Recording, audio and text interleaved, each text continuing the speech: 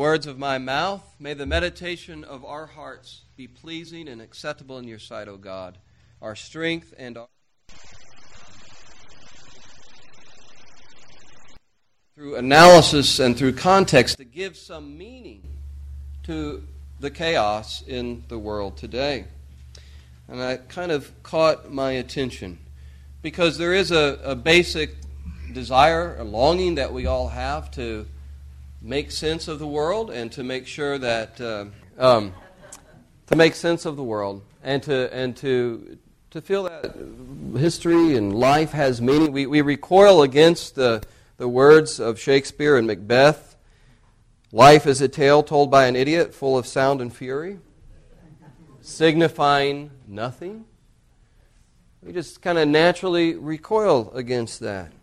And the Christian view is that life does have meaning, and history does have a point. It's not something that we can look out and construct on our own or analyze from current events. The meaning of history has been given to us as a revelation. The meaning, the point, the goal, the direction of history is given to us in Jesus Christ. And that comes by revelation. And then we are to live in light of that revelation. That makes sense of everything. Comes to us by revelation, and then we are to walk in that truth. God has been directing history so that all of His plans and His purposes are fulfilled in Jesus Christ. And that's a key word in our readings today. Fulfilled. Jesus says that in the gospel reading. These things I said to you when I was with you, that the Scriptures might be fulfilled. The Apostle Peter, in his sermon, after this great miracle, the crippled man was healed, said that the Christ had to suffer in order to fulfill the Scriptures. And so Jesus comes to His risen disciples and reassures them. In the midst of their confusion and their doubt and their half-belief, they're trying to make sense of all these reports that are coming in about the resurrection of Christ. And He comes and He stands among them and He assures them that God purposes, that God's plan is unfolding here. Everything has gone according to the Lord's intent. He convinces them that it's true that He is alive. Luke has this interesting line, they disbelieved for joy. And they were marveling. So they were marveling, they were filled with joy, but they couldn't quite make sense of it. They couldn't quite believe because it was too good to be true. I don't know all that was going in their hearts and minds, but maybe you felt that way sometimes. It's just too good to be true. But then Jesus is convincing them here, it is true. As He takes a piece of fish and He verifies that a vision, a ghost, can't eat broiled fish. This is real. He's risen from the dead. And then he gives them these words. He kind of chides them gently, but He's telling them that you should have known this. Verse 44, He says, Then He said to them, These are the words that I spoke to you while I was still with you. He told them over and over again that this was going to happen. He predicted His passion and His death and His resurrection. But their understanding had been clouded. Their hearing had been like a teenager, selective. They didn't want to hear or think about God's part of the plan that didn't fit into their theological box. But Jesus says, These are the things that I told you, that everything written about me must be fulfilled in the law of Moses, the prophets, and the Psalms. Now those are the basic divisions. That's how Jews divided up their Bible, the Hebrew Scriptures, the Old Testament, into three categories. We divide it up a little bit differently. But the law of Moses, the first 5 books, the prophets, major and minor, and some of the historical works we'd call them today, and then the Psalms, and that word just stands in for a whole category of, a whole genre of literature that includes the Psalms, but also Job, Ecclesiastes, some other books, wisdom literature, which is called the writings. So Jesus is saying, He's making this astounding claim that the entire Hebrew Bible, the Old Testament, has been pointing to me. It's been fulfilled in me, and then He opened their minds to understand the Scriptures. Jesus is saying that God, throughout the centuries, has been working this plan, weaving His purposes in the history of Israel. There's a unity to the Bible, there's a direction to history, and Jesus is the key. Jesus is the key. How many of you here have an ESV study Bible? I know there's several of us that have an ESV study Bible. If you have an ESV study Bible, and I encourage you, if you don't, to maybe pick one up, to invest in an ESV study Bible. But in the introductory essay to the entire Bible, there's this essay called An Overview of the Bible, a survey of the history of salvation. And in that essay, the author explains the patterns, promises, themes, the types and the shadows that are related to Jesus Christ, and how those things are fulfilled in the New Testament. So when you read that essay, it gives you a sense of the unity of the Bible. And you can begin to read the Old Testament through Christ-centered, a Christ-centered lens, in a Christ-centered way, which is how, as Christians, we ought to approach the Old Testament. So I commend that essay to you, but just let me talk about some of the things that he touched on. The Old Testament contains predictions of the Messiah that Jesus fulfilled. Predictions about the Messiah that Jesus fulfilled, sometimes very explicit. So, for example, Micah 5:2 is a prediction that the Messiah would come from the city of Bethlehem. There are pictures or symbols in the Old Testament of the work of Christ that foreshadow the work of Christ. For example, the spotless lamb that the priest sacrificed to cover the sins of the people. That lamb foreshadows the work of Jesus. Remember what John the Baptist said when he saw Jesus. Behold, the Lamb of God who takes away the sin of the world. The priest himself is a type. He prefigures the work of Jesus. Jesus is our high priest. And as the book of Hebrews explains, he's a greater priest than any of the priests of the Old Covenant. The priests of the Old Covenant performed their duties year after year, and then they died, and it was done, and then another priest took over. But the author of Hebrews says, Jesus is our eternal priest. When he offered up the perfect sacrifice, he sat down at the right hand of the Father. He is the eternal priest. His duties have been completed, and yet he still is there interceding at the right hand of the Father for us. So he's the great high priest, the greatest high priest. Even the role of king, the anointed king of Israel, prefigures Jesus' kingship and his rule and his reign.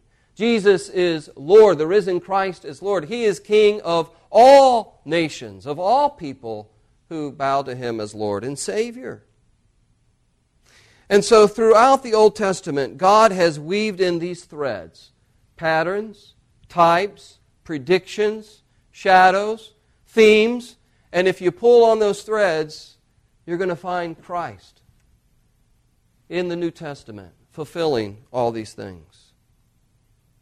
Someone has said that God in the Old Testament is like a playwright. A playwright who introduces early on plot lines that he'll later develop in the story and bring to a climax and then finally to a grand conclusion at the end of the drama. And Jesus' death and resurrection is the climax of God's story, and we look for the day that finally our faith will become sight and He will rule and reign on this earth forever. Another image that I ran across, an Old Testament professor gave this illustration. He was in South Africa and he was driving through a scenic valley that was covered in green,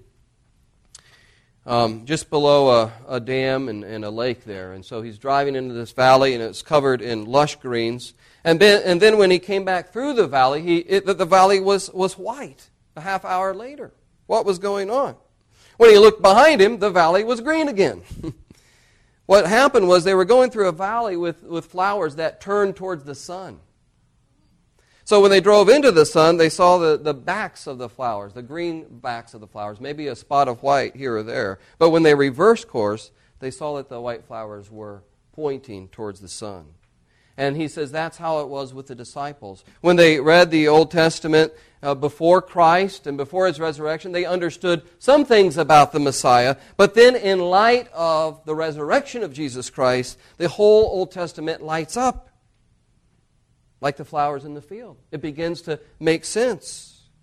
And so we find that with the Apostle Peter, who in our reading from Acts is proclaiming that Christ had to be crucified, that He had to suffer in order to fulfill the Scriptures. He's now reading, he's now preaching the Hebrew Bible, his Scriptures that he grew up with, in light of the crucified and risen Christ. Christ is the key to the Bible. This is the same Peter who, you remember what he said when Jesus said the Messiah had to suffer. He tried to straighten out Jesus' theology of the Messiah. No, that's not going to happen. But now, in light of the encounter with the crucified and risen Lord, he begins to preach that Jesus is the fulfillment. Jesus' sufferings predicted in the Old Testament. The Messiah's sufferings predicted in the Old Testament. Isaiah 53, we read it on Good Friday. Those texts are so important. But you remember what Isaiah 53 says, speaking of the suffering servant who would be wounded for our transgressions, bruised for our iniquities. Upon him would be laid the chastisement that brought us peace. By his stripes we are healed. And I heard Old Testament scholars say that particular chapter of Isaiah 53, was quoted some 50 times in the New Testament. This was a key understanding for the apostles of who Jesus was, the suffering servant of God who would take away the sin of the world. The resurrection, and Jesus says in this passage in our gospel that the Messiah that the Christ had to suffer and on the third day rise from the dead. It is written that the Christ should suffer and on the third day rise from the dead. The resurrection is kind of more difficult to find in the Old Testament as an explicit prediction of the Messiah. But again, there are themes there. There are themes in the Old Testament that lead to this understanding that God vindicates a righteous sufferer. So, for example, Psalm 22. Again, that's a psalm that we quote in our Good Friday liturgy. But it starts with this cry of dereliction from an innocent sufferer. My God, why have you forsaken me? And then at the end is this cry of victory, of vindication. At the end of Psalm 22, there's a prediction that all the ends of the earth will remember and turn to the Lord. And the families of all the nations will worship before you because of the suffering of this one. So you had suffering at the beginning and vindication at the end. And that is a pattern, that is a theme that fits the resurrection of Jesus Christ. Of course, it's significant that Jesus was quoting that on the cross. He wasn't just thinking about the suffering on the cross. I think he was looking forward to the vindication that was to come. When you sing a hymn, you remember the rest of the lines as you get started. The rest of it follows. And Jesus was singing a hymn that he had grown up with and he had known through Psalm 22. But at any rate, there are these patterns and predictions and shadows and types that are pointing to Christ, and God has fulfilled all His promises in Jesus Christ. Now, this is what God has done, but then look at what Christ calls His disciples to do. God's story is not finished. We have a role to play. Look at what He says in verse 47 and through 49. Thus it is written that Christ should suffer on the third day rise from the dead. God has fulfilled that. And then here is their mission, the mission of the apostles. And this is our mission as well. It's clear and succinct here that repentance and forgiveness of sins should be proclaimed in His name to all nations, beginning from Jerusalem. You are witnesses of these things. What is the mission of the apostles? It is proclamation. It is declaration. It is a public announcement. It is heralding a message that forgiveness of sins is available in Jesus Christ and that people ought to turn to Christ and repent. And that simple mission and message that the apostles had to bear witness to the risen Christ and to call people to repentance and to receive the forgiveness of sins, that's our mission as a church. Quite simply, to proclaim these things and to stand firm on these truths. We want people to repent. We want people to know that God loves them and has provided a way for them to be forgiven. But we want them to repent, which means to turn around. You're going in one direction in life, away from God, and we want them to turn around and face God and the redeeming and loving work that He's provided through His Son, Jesus Christ. We want them to repent. Repentance is lining yourself up with what's real and going in the direction of reality. And God is the greatest reality. So if you're running from God, you're running from reality and the truth. And it doesn't matter if you think that you're the Lord and you're the King. God says, I have a King. Jesus is His name. And you need to line yourself up with His reality. It's like when you're driving, you're driving and you think you're in a speed zone of 40 miles per hour, and maybe you're going about 45. And you find out it's 30. And you find out the hard way. You're greeted with colorful lights and an opportunity to contribute to the city coffers. And it doesn't matter if you thought it was 40 or it should be 40. The reality, it's 30. And it's the same way with what we're saying to people to turn to God. The reality is that there is a God who loves you, but you're running from God. And the reality is that He's provided a way for you to come back and to have peace with Him through the death and resurrection of His Son, Jesus Christ. Line up with that reality. And every person that comes through those red doors, that's what we want them to hear. That's what we want them to get, this proclamation, this witness. It doesn't matter if they come here because they want to participate in the choir, which is wonderful, or the art class, or any of the activities that we have. Those are wonderful events, the Bible studies. But ultimately, the reason we want them here is to line up with what's true, what's right, with God, and to serve His Lord, to serve the Lord and His King, Jesus, the Messiah. And so that's our message, and that's why we do the things that we do. That's why we have the activities that we have. That's why we went to Highcroft the other day, on Saturday, yesterday. And we did that as a witness. We want to bless the community. We want to tell people that we care about the community. But we hope that through that will soften some people's hearts to this message of Jesus Christ. And that they will be softened and they will turn and embrace the salvation that God offers. You are witnesses, Jesus says to the apostles, and He says that to us.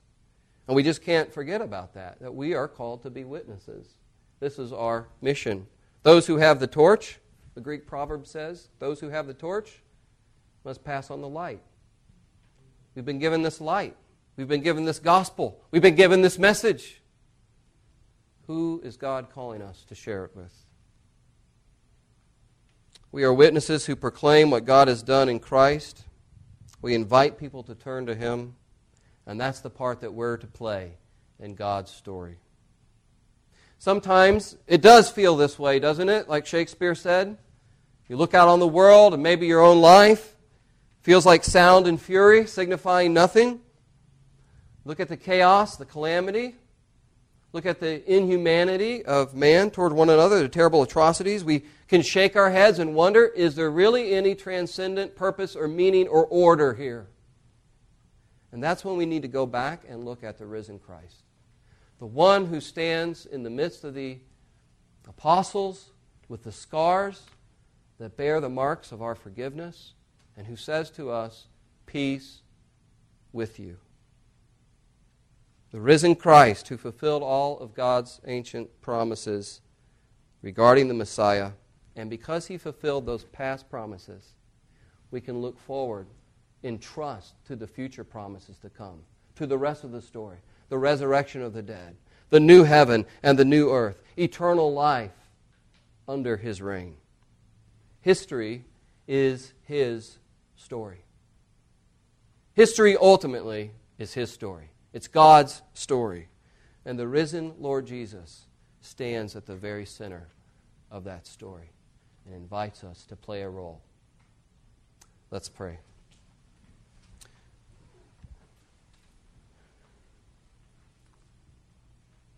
Heavenly Father, we do thank you that you have fulfilled these promises in Christ. We thank you that so many of us know these promises to be true in our life in a personal way. That, Lord Jesus, you purchase our forgiveness so that we can have peace with you. That by your stripes we can be made whole, we can be healed. We thank you, Lord God, that we have hope, that you're in control, that you're sovereign in this world, and that one day every knee will bow and every tongue confess that Christ is Lord. We thank you, God, and in the meantime, as we look forward to that hope, help us to be empowered by your Spirit to do the work that you've called us to do. Help us to be witnesses and to be steadfast in this proclamation. I pray for any person here today who needs to turn back to you. Maybe they've been running. Maybe they've rejected. Maybe they've been discouraged. But you're calling all of us to turn back in repentance and faith and trust. We pray that you would do that work in our hearts and minds for Jesus' sake. And all God's people said, Amen. Amen.